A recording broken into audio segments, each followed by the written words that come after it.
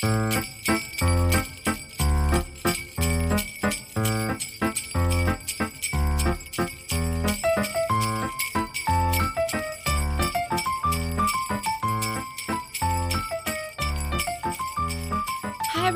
welcome to our first Christmas episode of the season. This is episode number 48 of Pop Culturally Deprived, and today we're going to be talking about National Lampoon's Christmas Vacation on your Jelly of the Month Club podcast. I'm Mandy Kay. And I'm Matthew Vose. Happy holidays, Mandy. Happy Christmas, Matthew. Which is always so weird. I'm sure we have lots of listeners who don't necessarily celebrate Christmas, so happy whatever your season is. Happy a break from work, or generally happy watching a break people. From work. Yes. Happy watch people around the world get excited over a lorry. Actually, do you call it the Coca-Cola truck? I don't know what you're talking about. Is the Coca-Cola lorry not a thing over there? I don't think so.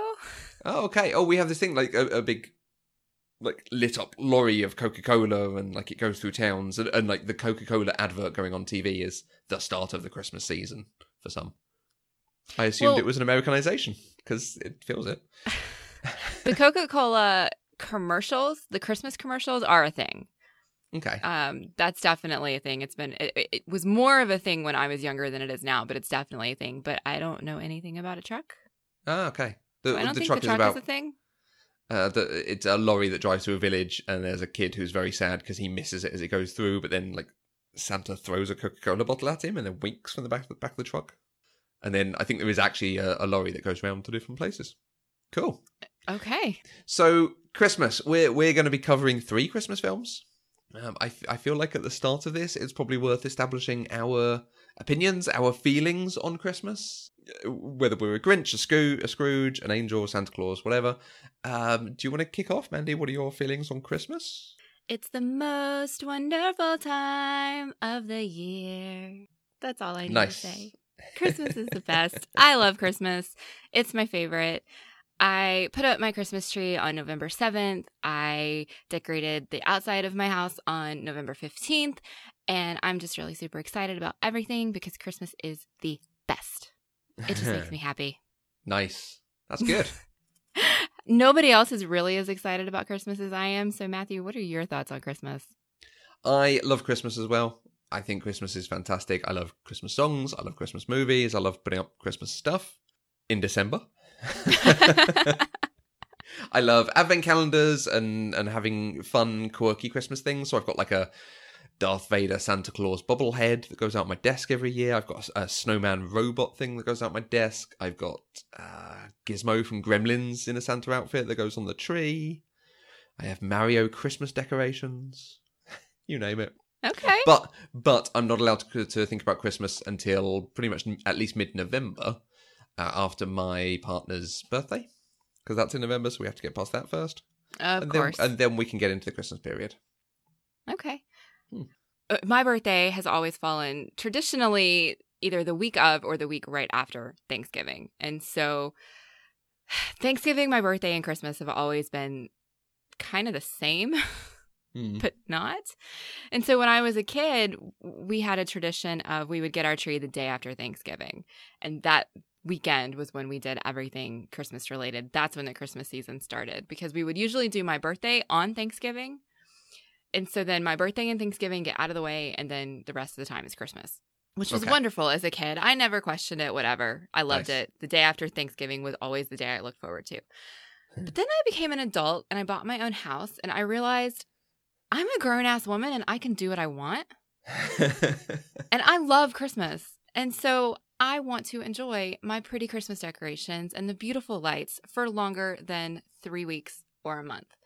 And so I have gradually moved it back earlier and earlier. And now it's like right after Halloween, I start listening to Christmas music and it's wonderful. Nice. Because I love Christmas. Yeah. We have, it's not a tradition. My mum had a particular cake that they always bought at Christmas when she was a girl. And then growing up, she would always buy it for her family. But it doesn't go into the shops until something like the 14th of December. So it's very much once Tunis cake is available, that's Christmas. That's like, okay, we're into the countdown now. Okay. It's very. It's a very. I mean, it's to everyone else, it's a very ordinary cake, but to me, it's like, oh, this is available. It's Christmas. It must be Christmas. Hooray! Okay, that's cool. I don't have any specific traditions like that in my family. I guess it was just the whole day after Christmas or day after Thanksgiving thing, but now it's just me, and it's kind of hard to have traditions for one person. So I do what I want when I want, and that's how I like it. Cake is a big part of Christmas for me. I like cake. Christmas movies. I assume loving Christmas. You also love Christmas movies? I do. I have learned that this is a contentious thing among people. The definition of a Christmas movie varies from person to person. So let's just get that elephant out of the way. What are your favorite Christmas films? Is there a type of Christmas film that you go to? Oh, I think if I'm being honest, my favorite type of Christmas film are the Christmas films they show on the Hallmark Channel. Okay. Which I don't... Is that a thing over Made in for the TV, UK? very sappy. I know what it is. Yeah, very sappy, very sentimental, usually features a romance of some sort. Not always.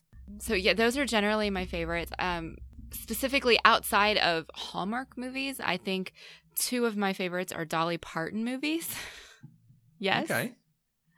One is called Unlikely Angel, which is amazing. It's an amazing movie and it makes me cry. And yes, it stars Dolly Parton. And the other one is called Smoky Mountain Christmas. And those two are both staples for Christmas time. And they used to show them on TV all the time. And now I have to rent them, which is disappointing. But there is never a shortage of good Christmas movies on TV. Awesome. At least in December. There was a Hallmark film that a friend told me about last year, but we didn't organise for me to... Yeah, I think she's got it on DVD that came free with a magazine or something. We never organised for me to get it, so I'm going to try and get it this year to watch it, called Help for the Holidays, starring Summer Glau as an elf. Yes. Which I want to see because it's Summer Glau. Yes. I think you'll enjoy it. I actually think you'll hate it, but I think you'll enjoy it. My favourite Christmas films are the big learning curve. People are against Christmas or Christmas is in trouble and something comes out of it. Elf is probably my favourite Christmas film. It's an immaculate film that does a lot very good. So Santa's coming to town. Santa! Oh my God! Santa here? I know him. Yes, I completely forgot about Elf. I love Elf. And I love The Santa Claus. Have you seen this? I love all three of the Santa Claus movies. I see it, but I don't believe it. You're missing the point. What is the point?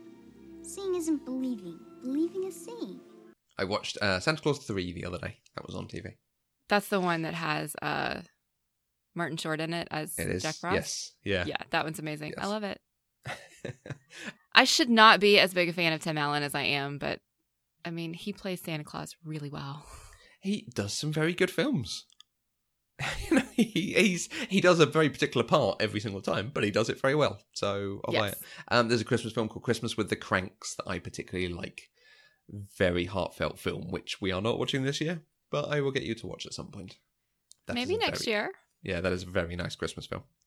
Okay. So you love Christmas, you've seen the Christmas films, you watch Christmas films obsessively every year, and as much as possible, you have them on TV. You've never seen the film called Christmas Vacation. No. How come you've never watched Christmas Vacation?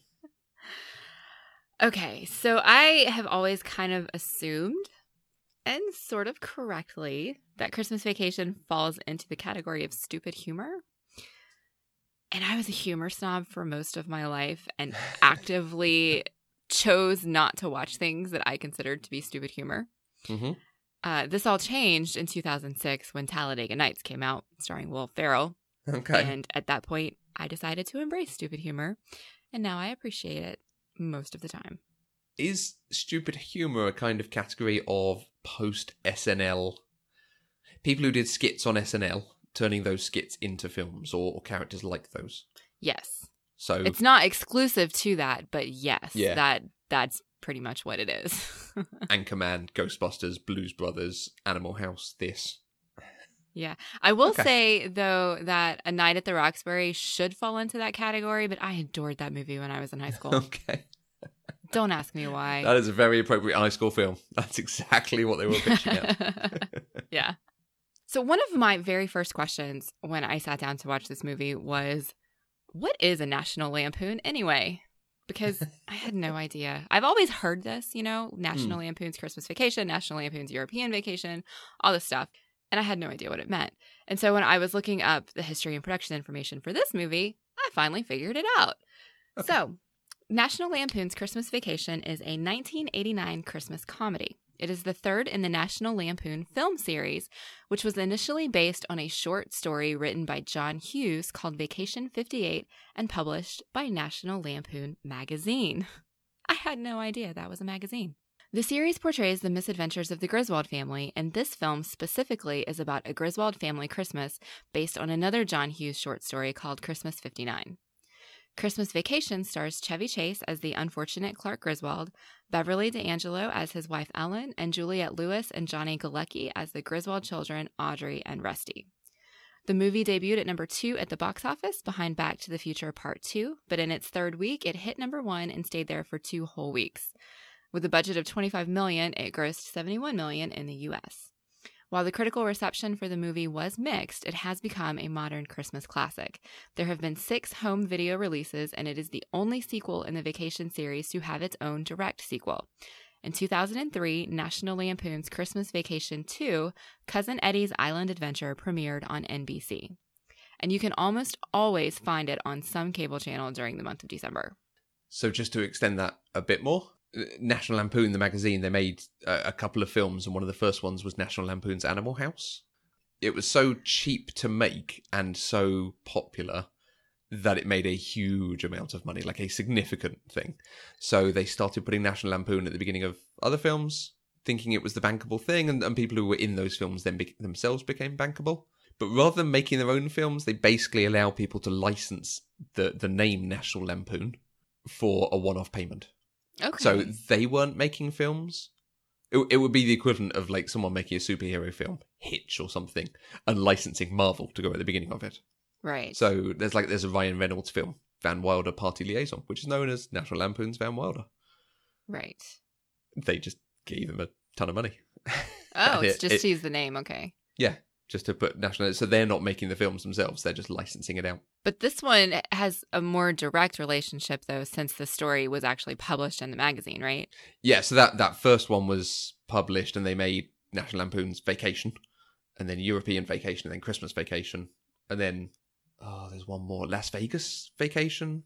Yes. And then there's a quasi remake sequel with like a grown up Rusty, and then there's the sequel to this one. They basically like, everyone loves the Griswolds, let's keep making them for diminishing returns. Well, if you guys haven't seen this movie, although I find that really hard to believe, Clark Griswold is determined to have the best Griswold family Christmas ever, despite problem after problem and conflict after conflict. So, Matthew, how did you watch this movie? I bought the DVD in a secondhand shop. I suspect at timing of recording, we have the problem that it's a little too early for all the Christmas films to be on. Sky Cinema have just started their Christmas channel. I think I've mentioned before how they have a channel they change every month or so. They have a Christmas channel, but this one doesn't seem to be on it yet. Okay. So, cool. How did you watch it? I had to rent it from Amazon. I feel like I need to start doing what you're doing and going to the secondhand shops around here and looking at the DVDs they have. The thrift stores? Is there a difference? Yes, they're the same. Okay, yeah. Although, yeah, like a lot of the previous ones I've bought from charity shops. It's like the Heart Foundation shop or the Oxfam shop. This was actually from an actual, you take your DVDs in and trade them in and get store credit and stuff. Oh, okay. Well then, yeah, I guess a thrift store is more closely equated with what you're calling a charity shop. Yeah. And a secondhand shop would be like a traded store where you, like almost like a pawn shop, kind of. Mm-hmm. Yeah. So. Cool. Differences in culture, you guys. I love podcasting with you because I learn all these things that I just don't know. Right. What were your expectations for this? You've obviously told us a little bit, but... Honestly, I was really worried I wasn't going to like it. Just because I was even too. though I think think everybody was worried I wasn't going to like it. Everyone was saying you up not to like it. Yeah. Everybody was definitely kind of pushing me in that direction. And I still have some of that stupid humor baggage from when I was a kid. Like there's still some muscle memory in there. And so it's instinctual for me to say, oh, that's stupid. I'm not going to like it. Even though the reality is, oh, that's stupid. Of course I'm going to like it, you know? Yeah. So there's a little bit of cognitive dissonance there. But other than that, I didn't really have expectations for it other than it was going to be about Christmas. Okay. You said up the top, Chevy Chase, Beverly D'Angelo, and there's Randy Quaid and a couple of famous people as the kids. What's your experience of them? Chevy Chase, again, he is more of a pop culture icon than somebody I'm super familiar with his work, which is surprising to me because I feel like I've seen his face in a lot of things, and apparently I really haven't. He was in a movie called Funny Farm, and then he was in this movie that I loved as a kid, or I guess middle high school range, and I could never remember what it was called. I knew that it was creepy, and it had to do with like this junkyard and some weird judge, and one of the characters' noses falls off. And it was just really, really weird, but I knew it starred Chevy Chase. And so when I was looking through everything, trying to figure out what I knew him from, I found that movie, and it's called Nothing But Trouble, which apparently was one of his bigger movies, but I've never actually heard that title before. So it's very strange, but it's really good, really funny, really weird.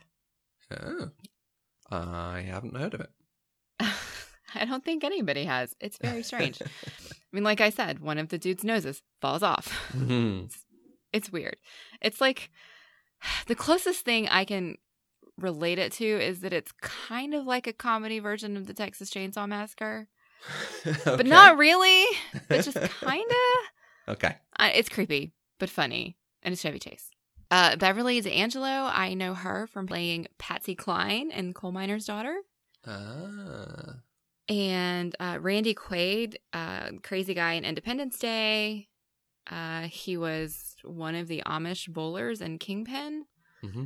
And apparently he was in Brokeback Mountain, but I don't remember his character in that. And he's been all over the news over the last decade or so because he's crazy now. It happens, sadly. Beverly D'Angelo, I had never twigged what else I'd seen her in before looking up for this. She is Barbara Miller in Entourage, some of the later seasons, which I don't think you've watched. I have not. No, and I think you'd hate. I did quite enjoy it for the most part, I will admit. I've grown up now, it's okay. But yeah, I was like, oh my God, she was Barbara Miller. No. Okay. And she's also in a film called The House Bunny, which is also not a good film, but is strangely very charming. Does that movie have Anna Faris in it? It does have Anna Faris in it. Okay. I think I've seen it, or I've seen bits and pieces of it. Yeah, she is a Playboy bunny kicked out of the house and goes to become a matron? Something at a sorority? House mother. House mother, there we go. Yeah, and she helps them raise money and stay working and stuff. And It's incredibly charming. I mean, it's problematic in places, as any film like that would be, but Anna Faris goes a long way with me. She is understandably so. She's so funny though. She is ridiculous. Funny. Right. We've talked about Christmas films up top, so I'm not going to ask you about other similar films. We're going to get right into it. Did you enjoy Christmas Vacation? I did. I have to say, if I didn't enjoy it, it would be like I didn't like myself. So, right. Do you want to elaborate on that? You guys, I am Clark Griswold. I was very disturbed to find this out while I was watching this movie, but I am Clark Griswold. The sheer joy and excitement he had from putting lights on his house and shopping for the perfect Christmas gift and just wanting everything about Christmas to be perfect for his family, having the perfect meal, having the most beautiful Christmas tree. Guys, that's me to a T. There is like nothing about Clark that is not me, except that he's a man from the 80s. I think I want to dive into some of the proper thoughts on the film in a little bit. This is the third film in the series. Like, some of these characters are fairly firmly established by this point. Did you feel like you'd missed anything? No. Okay. Because they didn't really reference much from previous stuff. I mean, because this was about Christmas. And so we got that week of Christmas Vacation right before Christmas. Yeah. And so I felt like they did a really good job of introducing who these characters are and kind of what their personalities are, like right from the beginning. Mm-hmm. Yeah, there's a couple of lines in there. And I was trying to watch it with the thought of what if someone was coming to this fresh. There's a couple of lines of like, when have I ever gone overboard, or when have I ever made too much of something or put too much expectation on something? And that's leaning into the hijinks of previous films. But you kind of get that from him as a character, so... Right. Well, and then you also get Ellen listing all of the things where he's gone overboard. And so you don't need to have seen those previous movies because you get the idea of what's going on. Okay. Right, let's dive into conversation on it. I want to start off with listener feedback. Okay. Particularly a couple of comments from our friend Kate Met, at Kate Met on Twitter, who only saw it a couple of times before her husband moved in, but it's now a Christmas tradition for them, and they basically recite every line as it's spoken. So I wanted to know, like, oh, okay, that's quite interesting. Someone who watches it every single year. Why? Is it this film, or is it just because it's become a tradition or something? But apparently it is her husband's favourite film, and he says it's funny. And I kind of think that's the best summation. I can't go into this as like, oh yeah, I really love the characterization and the themes and the plotting elements and blah, blah. It's just funny. Yes. Yeah. Absolutely. That's a really good way to sum it up. I think one of the reasons I can give it a pass for some of the highly problematic stuff is actually they're quite a good family. Kate even makes comment about this dysfunctional family, but they feel a very natural family. There's a lot of ribbing and some antagonization going on, but they are all supporting each other. Clark's direct family, his wife and his children, have a very natural relationship. His parents really want to look out for him and want him to do the best. You can see the relationship between Ellen and her parents and the sort of normal in-law relationship with Clark. But they're also happy when his lights work out, and they're also supportive of him over the bonus thing, and it's nice. It's not mean in its comedy. Yeah, that's true. I didn't really think about it that way because, I mean, again, this is not like the kind of movie where you can have some serious narrative analysis because it's just funny. And so I wasn't really thinking about it in those kind of terms. But you're right. It was never like mean-spirited. All of the... I mean, even when you have things like, God, that turkey. I mean, they still ate it. You know, they weren't mean.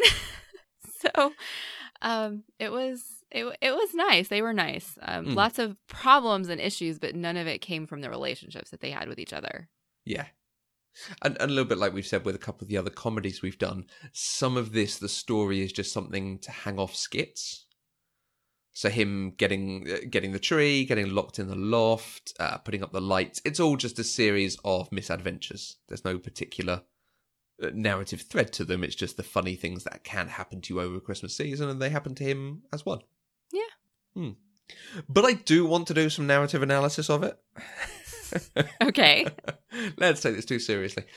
There's a webcomic called XKCD, which is regularly poignant and funny. And they have an old webcomic, or he has an old webcomic about the most played Christmas songs based on the decade of release. And the majority of them are the 40s through the 50s. And I mentioned last week on Stand By Me about the baby boomers, and we're looking back with nostalgia on these things. There is a tagline on this webcomic: every year, American culture embarks on a massive project to carefully recreate the Christmases of baby boomers' childhoods. And that is the narrative of this film. Clark wants to recreate what for him were perfect Christmases, or what he looks back on so fondly. But now he clearly has a good job and is successful and earns a good wage, and hopefully gets a good bonus to do even more than that. So he wants everything to the nth degree. He wants the greatest naturally grown tree from the forest, the largest and fills the room. He wants more lights than can power the city, and every single member of the family to come for Christmas and to put them up, and everyone to be happy and enjoy themselves. And we get that great scene in the middle of him watching the cine film of his childhood Christmases, which I think is like 59. It's like absolutely dating him as a baby boomer. Right. And how they were all squashed into the house and just having fun with each other. And he seems to be, as a kid, a bit unaware of the stuff going on around him, so the same stuff was potentially going on. But he just wants that glossy thing, and everyone around him is telling him, like, Dad, we don't need all these lights, we don't need to do this, it's just going to be fine. But he wants to turn it up and have the greatest Christmas ever. Well, yeah, why not? Obviously, I don't come from the baby boomer generation, but I feel the same way about Christmas that Clark does. It's a special, magical, wonderful time of year. It only happens once a year. So you want everything to be beautiful and perfect and different. And so if you can try to recreate some of that magic, especially if you feel like as a child you had perfect Christmases, then you're going to try to do that. So, I mean, I don't fault him for it at all because, I mean, like I said, I am Clark. Clark is me. This is what I do every year. I didn't have particularly wonderful Christmases as a kid. I have memories of watching perfect Christmases on TV, and I think those are the Christmases I try to recreate now in ways that make me happy. I mean, like I have been posting pictures of the things that are going up in my yard, and I bought a tinsel TARDIS and a tinsel R2-D2, and these are not things that would have been part of a perfect Christmas as a child. When I was a kid, it was all about elegance and sophistication and all of that sort of thing. And now, like, I can embrace myself and still put it into that Christmas framework and make it be wonderful. And I think that's what Clark is doing in this movie. Yeah, and I think, like I said, he wants everyone to be happy and enjoy themselves. And everyone is largely prepared to do that. I just love this. Let's turn it up to 11 and do every single thing we can. Look, I'm going to have the brightest house and the biggest tree. I will say that he had too many lights and that tree was ugly. Okay, Christmas question for you. Does smell matter about the tree? Oh, this is a tricky question for me. Yes and no. Not sure that's an acceptable answer. Well, it's because I, as an adult who tries to make life as easy as possible for myself, I no longer insist on having a live tree. Okay. Because I live by myself and I do not have a truck. And so getting a live tree to my house and then hauling it off is a giant pain in the rear. Right. So I now have a fake tree that I can put up and take down and put away all by myself. But until I became adult enough to understand that that was a thing that I should do to make my life easier, I always insisted on live trees because they smell wonderful and they look wonderful and they just bring an element of tradition, I guess, to Christmas. And so, yes, Christmas smells used to matter a lot to me. And I have considered actually buying those little scenty things that you can hang inside your fake tree to make them smell like a real tree. Like car air fresheners. Yes, but they're tree air fresheners. Go to the tree, yeah. But they don't smell right. And so I would rather not have a smell than to have a fake smell. Okay. I am very specific in my weirdness, okay? Yeah. Okay, let's do a little bit of detail work on this film. Okay. Yeah? The neighbours, the yuppie neighbours, Julie Louis-Dreyfus, is it? Yes. Jenny Louis-Dreyfus? Julia. Her from Veep and Seinfeld. Yes. That's a lane. I love the neighbours. I love how ridiculous they are. I mean, them falling over when the lights are coming on and off is just the most ridiculous. But something's destroyed the stereo and there's water on the floor. What's going on? And then the bit at the end of her wanting to go and punch them and her coming back and punching him. I like it. I like that it presents another look at Christmas. And their Christmas is not wrong. I mean, yuppies are an easy joke to make these days, and definitely they were at that time, but they're doing them. Oh, what are your thoughts on the yuppies? I agree with you. They're doing Christmas wrong. Get a goddamn tree, you goddamn yuppies. It's not that they're doing Christmas wrong. It's just that they're really terrible people. That's really what it is. Because the very first time we see them, they're making fun of Clark. And just being absolutely mean to him. And all he's trying to do is get his tree in the house. And they're just awful. They are not even nice to each other. No, they're all about the look of the thing. Which, So is I Clark. I quite liked that their house got destroyed through all of these various mishaps, which might make me a really terrible person too, but I don't care. Okay, so that's the detail of the neighbours. There was a big plot about the bonus and his work and the boss and so on, and his friend who is also Chandler Bing's boss, and it seems to almost be the same character. Yes. It's almost like they realised they needed a way to wrap the film up and have some big kind of crescendo to the end of the film. So they then inserted this plot in there about the bonus throughout it because it doesn't impact anything. Well, I mean, nothing in this movie impacts anything else. It's just a bunch of little vignettes Yeah. smushed together to fill up this week. As a character journey, I would talk about Clark as the protagonist wanting a great Christmas for his family and these things getting in the way. I wouldn't talk about him wanting a swimming pool. Well, I don't think it's about the swimming pool itself. It's about giving his family something nice. Like, I don't think the swimming pool is really for him, despite the male-gazy fantasy with the shop clerk that he had. Well, we'll come to You that. know? But if you think about the fantasy, though, even then, he was inside his house watching his family enjoy the pool before it morphed into the fantasy. And so it is more about him providing something for his family, for wanting his family's life to be wonderful and for him to give them the best that he absolutely can. Clark is a good man. He is a good dad. He is a good husband. And he's just really unlucky in life as he tries to make things happen. Yeah. Though it seems to generally turn out for the best in the end. And that's the nice thing about it. Again, I'm saying the film is nice because he wants good things to happen, and eventually they do. They're not necessarily the way they wanted them, and he does go a bit berserk at times, but everyone's there to support each other and work through it. And they're happy for him when things go right. Yes. Let's talk about the almost problematic bits. When I was watching this, I was like, oh God, stop with the scene with the shop girl, then stop with the swimming pool scene. Please just stop it. I was like, Mandy's going to hate this film, and this is only going to make it worse, and it's going to make the conversation really difficult because I can't defend this. It's awful. No, it is indefensible, except that it was made in 1989. Yeah.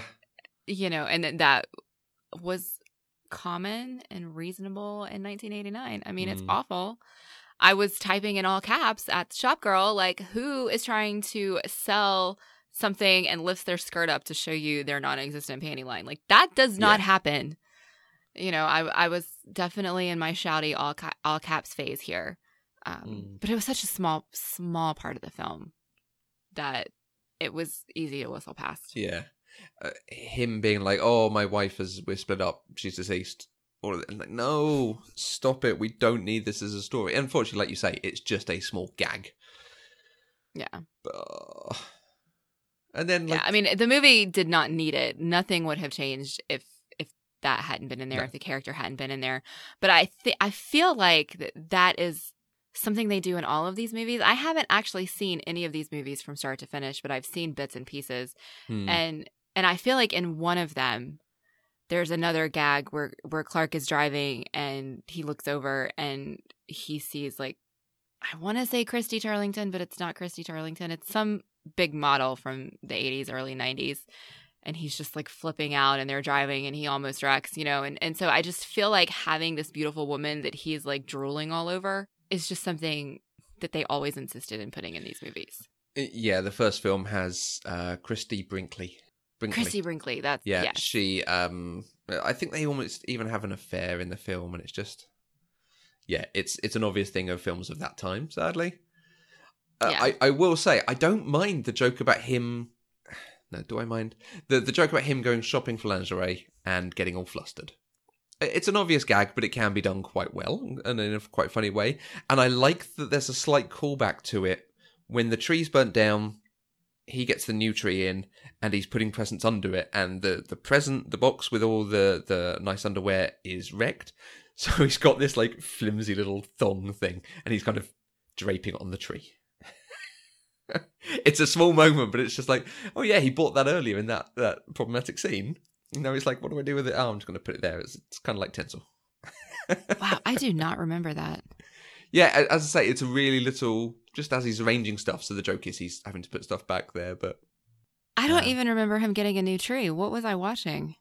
Well, the tree burns down, he goes Yes. out and cuts a new tree down, which smashes into the neighbour's house. Oh, that's right. And That's has- where and has the a squirrel squirrel in comes it. from. Absolutely. Yes, okay. I was so focused on the squirrel, I forgot about everything else. Yeah. Okay. And yeah, there are big moments of this film happening, and they throw in some other gags as well, which is always nice. Yes. Okay. So, I feel like we're moving into gushing about this film. I don't have many more details to talk about. I like it opening up in the car because that throws us back to the previous two films, which are all about them traveling around in a car. I liked them singing in the car. Rusty, take If it. I was married and had Fa-la-la-la-la. kids, I would totally be doing that to my kids. Yeah. We do. I have a Christmas playlist that I add to every year. And just expands and expands and expands. That's amazing. Mm-hmm. I also have a Christmas playlist that I put together this year, paring down my previous ones because, you only need so many versions of a single song in a playlist before it just gets to be ridiculous. So, Except for the Twisted Sister Twisted Christmas album. You can have duplicates of all of them. if you say so. I love that Christmas album. It's amazing. Not as good as Bob Dylan's Christmas album. Okay. My little Santa Claus, my little Santa Claus. Well, shit. I don't think I've heard either of those. So maybe my love for Christmas is, not as real as I thought it was. I like an offbeat Christmas song. I will link to it somewhere, and you can listen. You might not Okay. include them in your list, right? Are there any more details of this film that you wanted to talk about? Nothing that would not delve into gushing.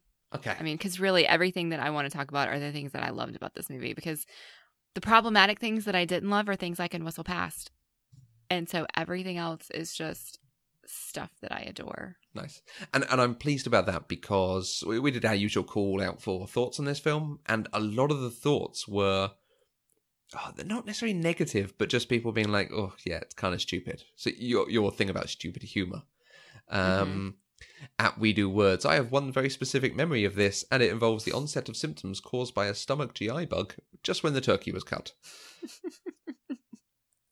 and yeah, that is a difficult I feel so moment. bad. Oh, I feel so bad. I mean, because that moment was difficult enough without feeling sick already. So Yeah, absolutely. But it was really funny, and it made me love Ellen even more. So She continued, I maybe saw it one or two times after that. It's the Griswold family movie I'm most willing to watch, but that's not saying much. Yep.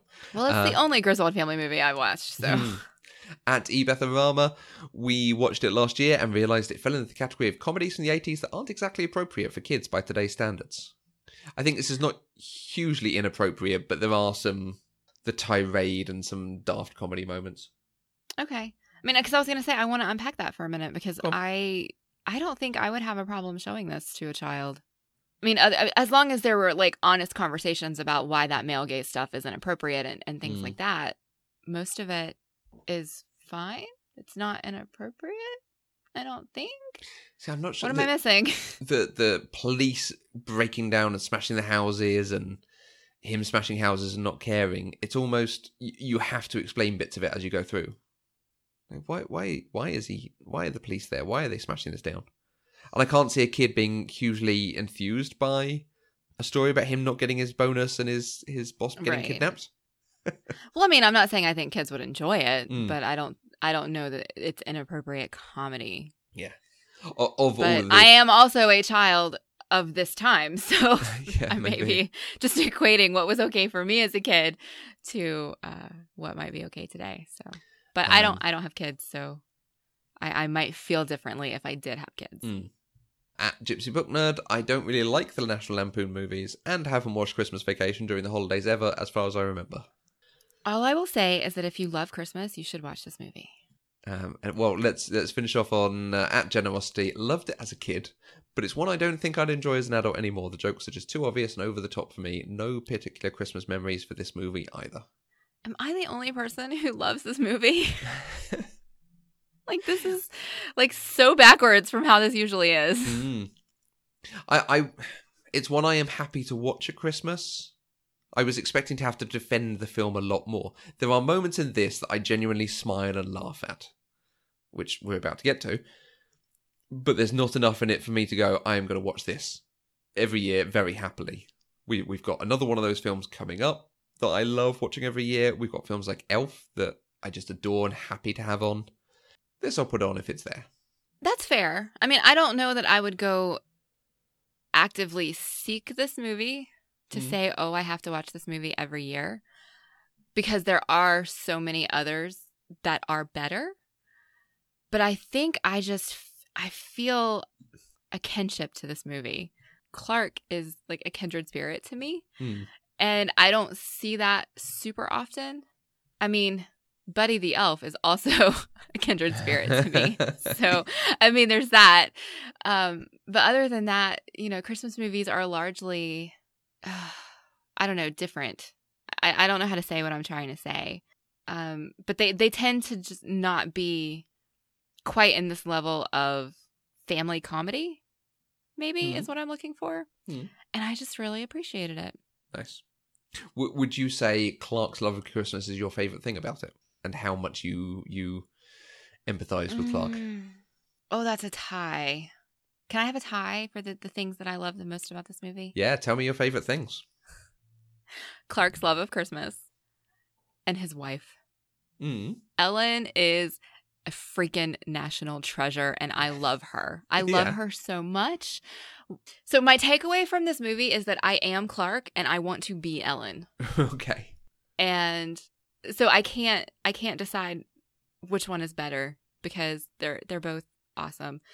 Clark's joy and just absolute love of Christmas just warms my heart and makes me happy, and it's wonderful. But Ellen is sassy and sarcastic, but still supportive, and it's just wonderful. I mean, so in that turkey scene when you're watching them all, I don't know why they decided to eat that turkey. I don't know why that was a thing that happened. That should not have happened. But she's sitting there bringing the fork up to her mouth and just smiling all sweetly, and then all of a sudden she flicks the fork so that the meat goes away, and then she like pretends that it's wonderful still. You know, things like that. My favorite scene of Ellen's was when Ellen and Clark were talking about Eddie and how he's been out of work for like 7 years and they can't afford Christmas for their kids. And she says, Catherine says he's been holding out for a management position.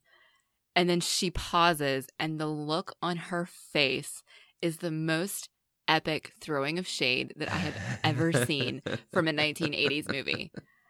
And it was amazing. And then, you know, things like when the cops showed up at the end and she's like, well, it's our first kidnapping, or our first family kidnapping, or something like that. And it's not something that she did consistently. It was, or I guess maybe not persistently. It was something that just came out every once in a while. And I think that elevated it. And it just made her, I'm like, I want to be her. Like, I aspire to that level of sass. She's so like in down the to moment earth. when it's needed. And I loved it. So, I mean, Clark and Ellen are like two of my favorite characters, I think, of a movie I've seen in a long time. And one of Clark's more interesting moments, not a Christmas loving moment, is, but it made me laugh so hard, when he was trying to catch the squirrel and he asked for a hammer, and Ellen says, what do you need a hammer for? And he goes, I'm gonna catch it in the coat, smack it with a hammer. and I just about fell out laughing because it was funny. I mean, it was horrifying, but it was funny. Like there was just a lot of funniness in this movie. Yeah. It does the right thing with something that is just wanting to be funny. Like exactly like Kate said, it is just funny. Because it just throws gags at it. You were saying about her thing of, sorry, it's our first kidnapping. Just after that, the police burst in. Or it might even be that moment. The police burst in and they tell them all to freeze. And she freezes like bent over, one arm around Clark, the other arm on Chevy Chase's crotch. Her hand just on his crotch. And then when the boss's wife walks in, she like holds her hand out like, pleased to meet you, welcome to our home. Shakes her hand, and then it goes back on his crotch. It's so ridiculous. And it's a little moment that makes me laugh. And I love that there's a little moment like that for you that's just like, that's so daft. It works. Yes. I've got a whole sort of sequence, probably about a third of the way through, where there's just moment after moment. I think this is probably where the film wins me over and just makes me happy that, okay, this is doing some good comedy. Where if they put up the giant tree they've cut down from the forest, and it bursts out everywhere, and he's inside it, and he makes a thing of like, oh, there's a lot of sap in here. And then it cuts to them in bed, and he's reading a magazine. He takes an insert out of the magazine. It's stuck to his hand. And then he turns the page, and the page is stuck to his hand. And then he talks to her, and he puts his hand on her head. And then he turns to turn off the lamp. And his hand is stuck to her hair, and his other hand across him gets stuck to the lamp. And he's just like trying to untangle himself from everything. And it's almost... They don't call attention to it because there's actual exposition about the family going on in this scene, so that's probably the most important thing. But at the same time, they've got this great gag going on. It was made even better by Ellen's reaction because she's just sitting there talking to him while her hair is all covered across her face because he can't get his hand out of it. And like, she's not laughing, she's not irritated, she's just like, God, this is another Clark thing, and she's just still talking. And it was great. It was a great scene. And then shortly after that, the family arrives. And we've had some complaints about the family, and we've had some other things going on. But the doorbell goes, and the doorbell goes a couple of times, and you just get a reaction shot from every member of the family just being like, oh God, they're here. And it really does set you up for like, right, we're now getting into it. We're now going to have the family arguments and some of the obvious Christmas stuff. But I really like that you get a shot of each of them doing something and just like pausing the TV or looking up from a magazine.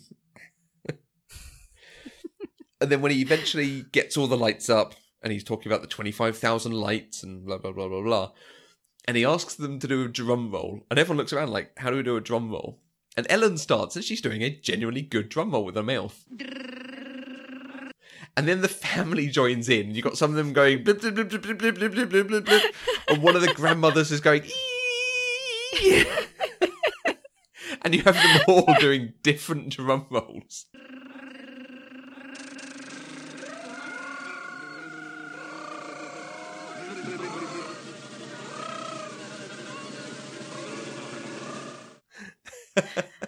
But it's so wonderful because they're all trying to participate and be supportive of Clark and his lights. Yeah. And it's amazing. It's lovely. It reminds me, I don't think you've seen it, but the chicken moment from Arrested Development. I've not seen it. Okay. At some point we will watch that and you will know what I mean, because there's another moment exactly like that. And of course then there's lots of other goings on, but it culminates in eventually them working out what's going on with the lights, and she figures out that it's the switch, and she throws it at the moment he plugs it all in. So you get the sparks, and the house just lights, and he's so overjoyed. And we've already had the gag of the lights coming on, and the meters spinning, and they have to turn on the emergency reactor, and so on. So we've had the gag of how many lights, and now we have the gag of he's so happy, and he's embracing everyone, and making jokes about it. The father-in-law, like, you said they were going to twinkle. They're not twinkling. His reaction just, thanks for noticing. Well, I have to say that was my reaction too. I was like, come on, Clark, you said they were twinkle lights. Those are not twinkle lights. But I love, they go on and he and his wife are happy. And then he hugs his mum and he's like, I wanted you to have this, mum. And it's such a lovely, heartfelt moment. It's great. Yeah. And that's Christmas. And that's why this is a good Christmas film. Yes. Yeah. This is a good Christmas film because at the end of the day, it's about the family and the family being together and making the family happy. Exactly. And that's Christmas. So moving out of this Christmas film, is there anything more we need to talk about it?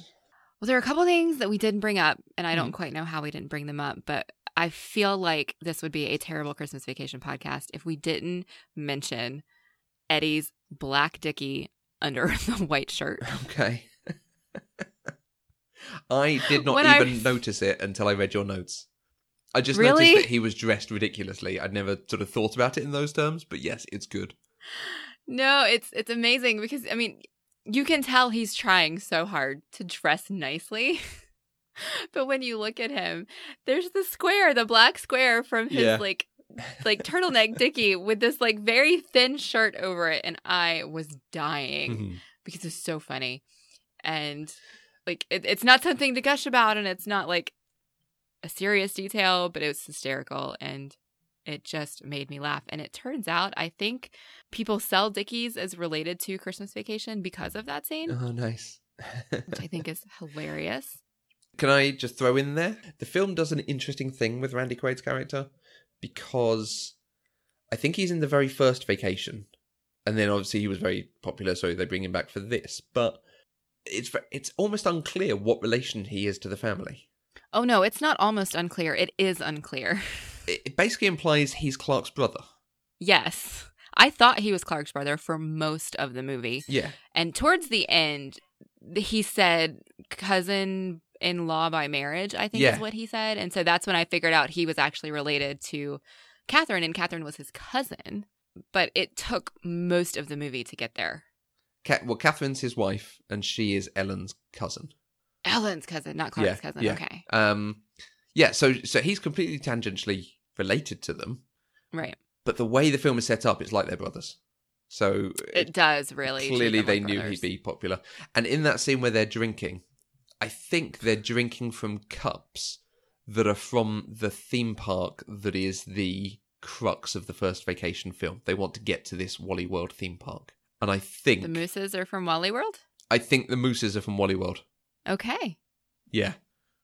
It was only noticed on the second time. I'm like, I think that's just a really subtle little thing about the first film. I just assumed they were like some really ridiculous, tacky Christmas decoration that Clark loved. Yeah, like a reindeer or something. But yeah. I think there's an element of the cartoon moose to it. Okay. That's nice. Sorry, you said there was a second thing and I'm talking over you. Oh, no. Well, hey, we can talk about this movie all day. No, that was will me be fine. segueing you to the second thing. I know. So I was a little bit frustrated that for someone who claims to love Christmas as much as Clark does, and as much as he clearly does from watching this movie, he sure waited until way too close to Christmas to start doing this stuff. Mm-hmm. I mean, he didn't put those lights on his tree, on his house until the day his family shows up for Christmas. He didn't buy the tree until the day, or maybe the day before, his family is showing up for Christmas. And so, they're only staying for a couple of days. So at most, this is like 3 or 4 days before Christmas. And if you love Christmas that much, he should have had that stuff up weeks ago. That's like my only like nitpick, frustration, terrible thing about this movie is that should have been done differently. I'd never thought about that until I saw it in your notes. And yeah, I can see that you have a point. I have a headcanon for you. Okay. Okay? Doorbell goes, the family all look up, and they're like, oh god, the grandparents are here. And they let them in, and there's the whole kerfuffle of everyone coming in and kissing and talking, and the kids being given a quarter and all of this kind of thing. And he has lines like, I'm going to park the cars and check the luggage, and I'll be outside for the season. We're going to have the best looking house in town. And he starts going to put up the lights. I think he's waited so that he can get out of the house when the family's there. I think he's smarter than this implies. Okay. Yeah? Okay. I can go with that. I can, because they did set that up just the way you said. So that's a possibility. It's hard for me to believe that somebody who loves Christmas that much would wait until the last minute, because honestly, it would be impossible to put that many lights on his house in the amount of time that he did it in this movie. Especially considering they had to untangle them. He checked every single one of those 25,000 bulbs twice. There's no way this happened in a single day. Where he's got the giant ball and he's like, oh, there's a knot in there. You need to work on that. Perfect father-son thing. It'll build character, Yes. lad. Yes. Yeah. So, that's all. And I know that's a little nitpick just because I'm a Christmas crazy person. I've been told I have Christmas mania. So I'll go with that. And not everybody is quite like I am. And I know that there are a lot of people who don't even put their tree up until Christmas Eve. Crikey. And if that's you, you do you. That's your tradition and it's wonderful. I just don't understand it. And so going through this much work and waiting just drove me a little bit crazy. But that's okay. We always did our tree fairly close to Christmas, but my parents were teachers, so it was basically like once they were on their Christmas break, then it could be Christmas in like decorations and stuff. Right. So I can understand that. Yeah. Every family has their own way of doing things. Yeah. Having seen Christmas Vacation, are you interested in watching the original Vacation and European Vacation, the two before this? Maybe. I'm hesitant to say yes because I feel like the reason I love this family so much is because this movie shows how much Clark loves Christmas. And that's why I relate to him so much. And I'm afraid that seeing him act the same way and go through all of these hijinks in a non-Christmas setting would be a disappointment to me. Okay. I'm not saying it would be. I'm just saying I have concerns. Got it. I remember, I can remember some good stuff from the first film. I always want to watch the second one because since moving there, I like watching London on screen. So I'll be quite interested to see what they do with it. But I also know it's basically going to be one giant stereotype. Yeah. Yeah. And I know in one of them, and this is in my notes too, in one of these movies, there is something about a dog. And I'm not okay with the thing that happened to the dog. Okay, and yeah. I don't want to see one. that. I'm really glad it wasn't in this one. So yeah, and the dog in this leave one. it at So they introduce the dog and they're like, oh, he's called Snot because of his sinus infection. And then they never refer to his name or the illness again. So that's just one throwaway gag that isn't my sort of humour. I don't think it's your sort of humour either. But they're just throwing, like, okay, well, we've got to give the dog a name. So why don't we give it a ridiculous name because of something disgustingly funny? They're just throwing stuff and hope it makes someone out there laugh. yeah, I think that is the perfect description for what they did. Yeah. With many of the gags in this movie. Great. But many of them landed really well. Yeah. The old aunt, first doing the Pledge of Allegiance and then singing the Star Spangled Banner. It's beautiful. It's so well timed. Oh, I couldn't stop laughing. Play ball. Stop laughing.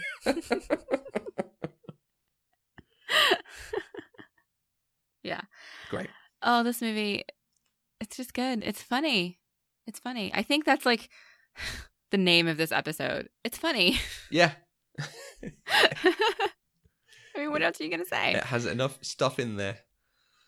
It even has Mele Kalikimaka, and that is not a Christmas song I hear very often, and I love that song very much. Mele Kalikimaka is a thing to say on a bright and warm Christmas day.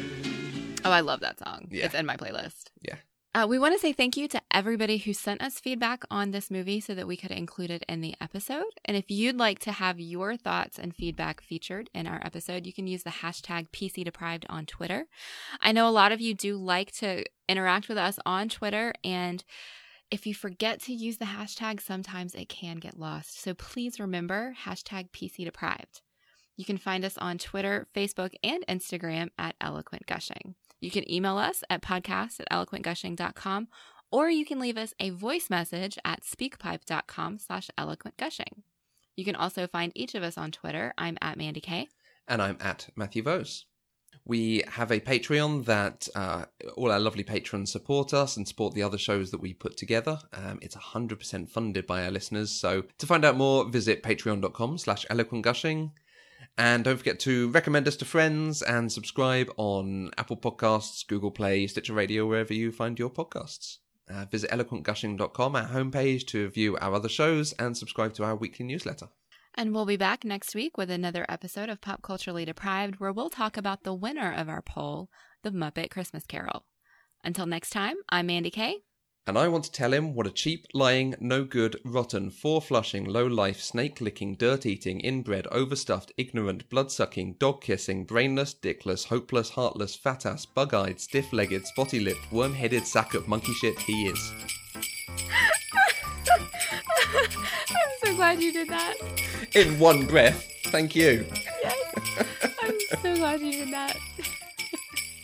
Pop Culturally Deprived is an Eloquent Gushing production. For more information, please visit eloquentgushing.com.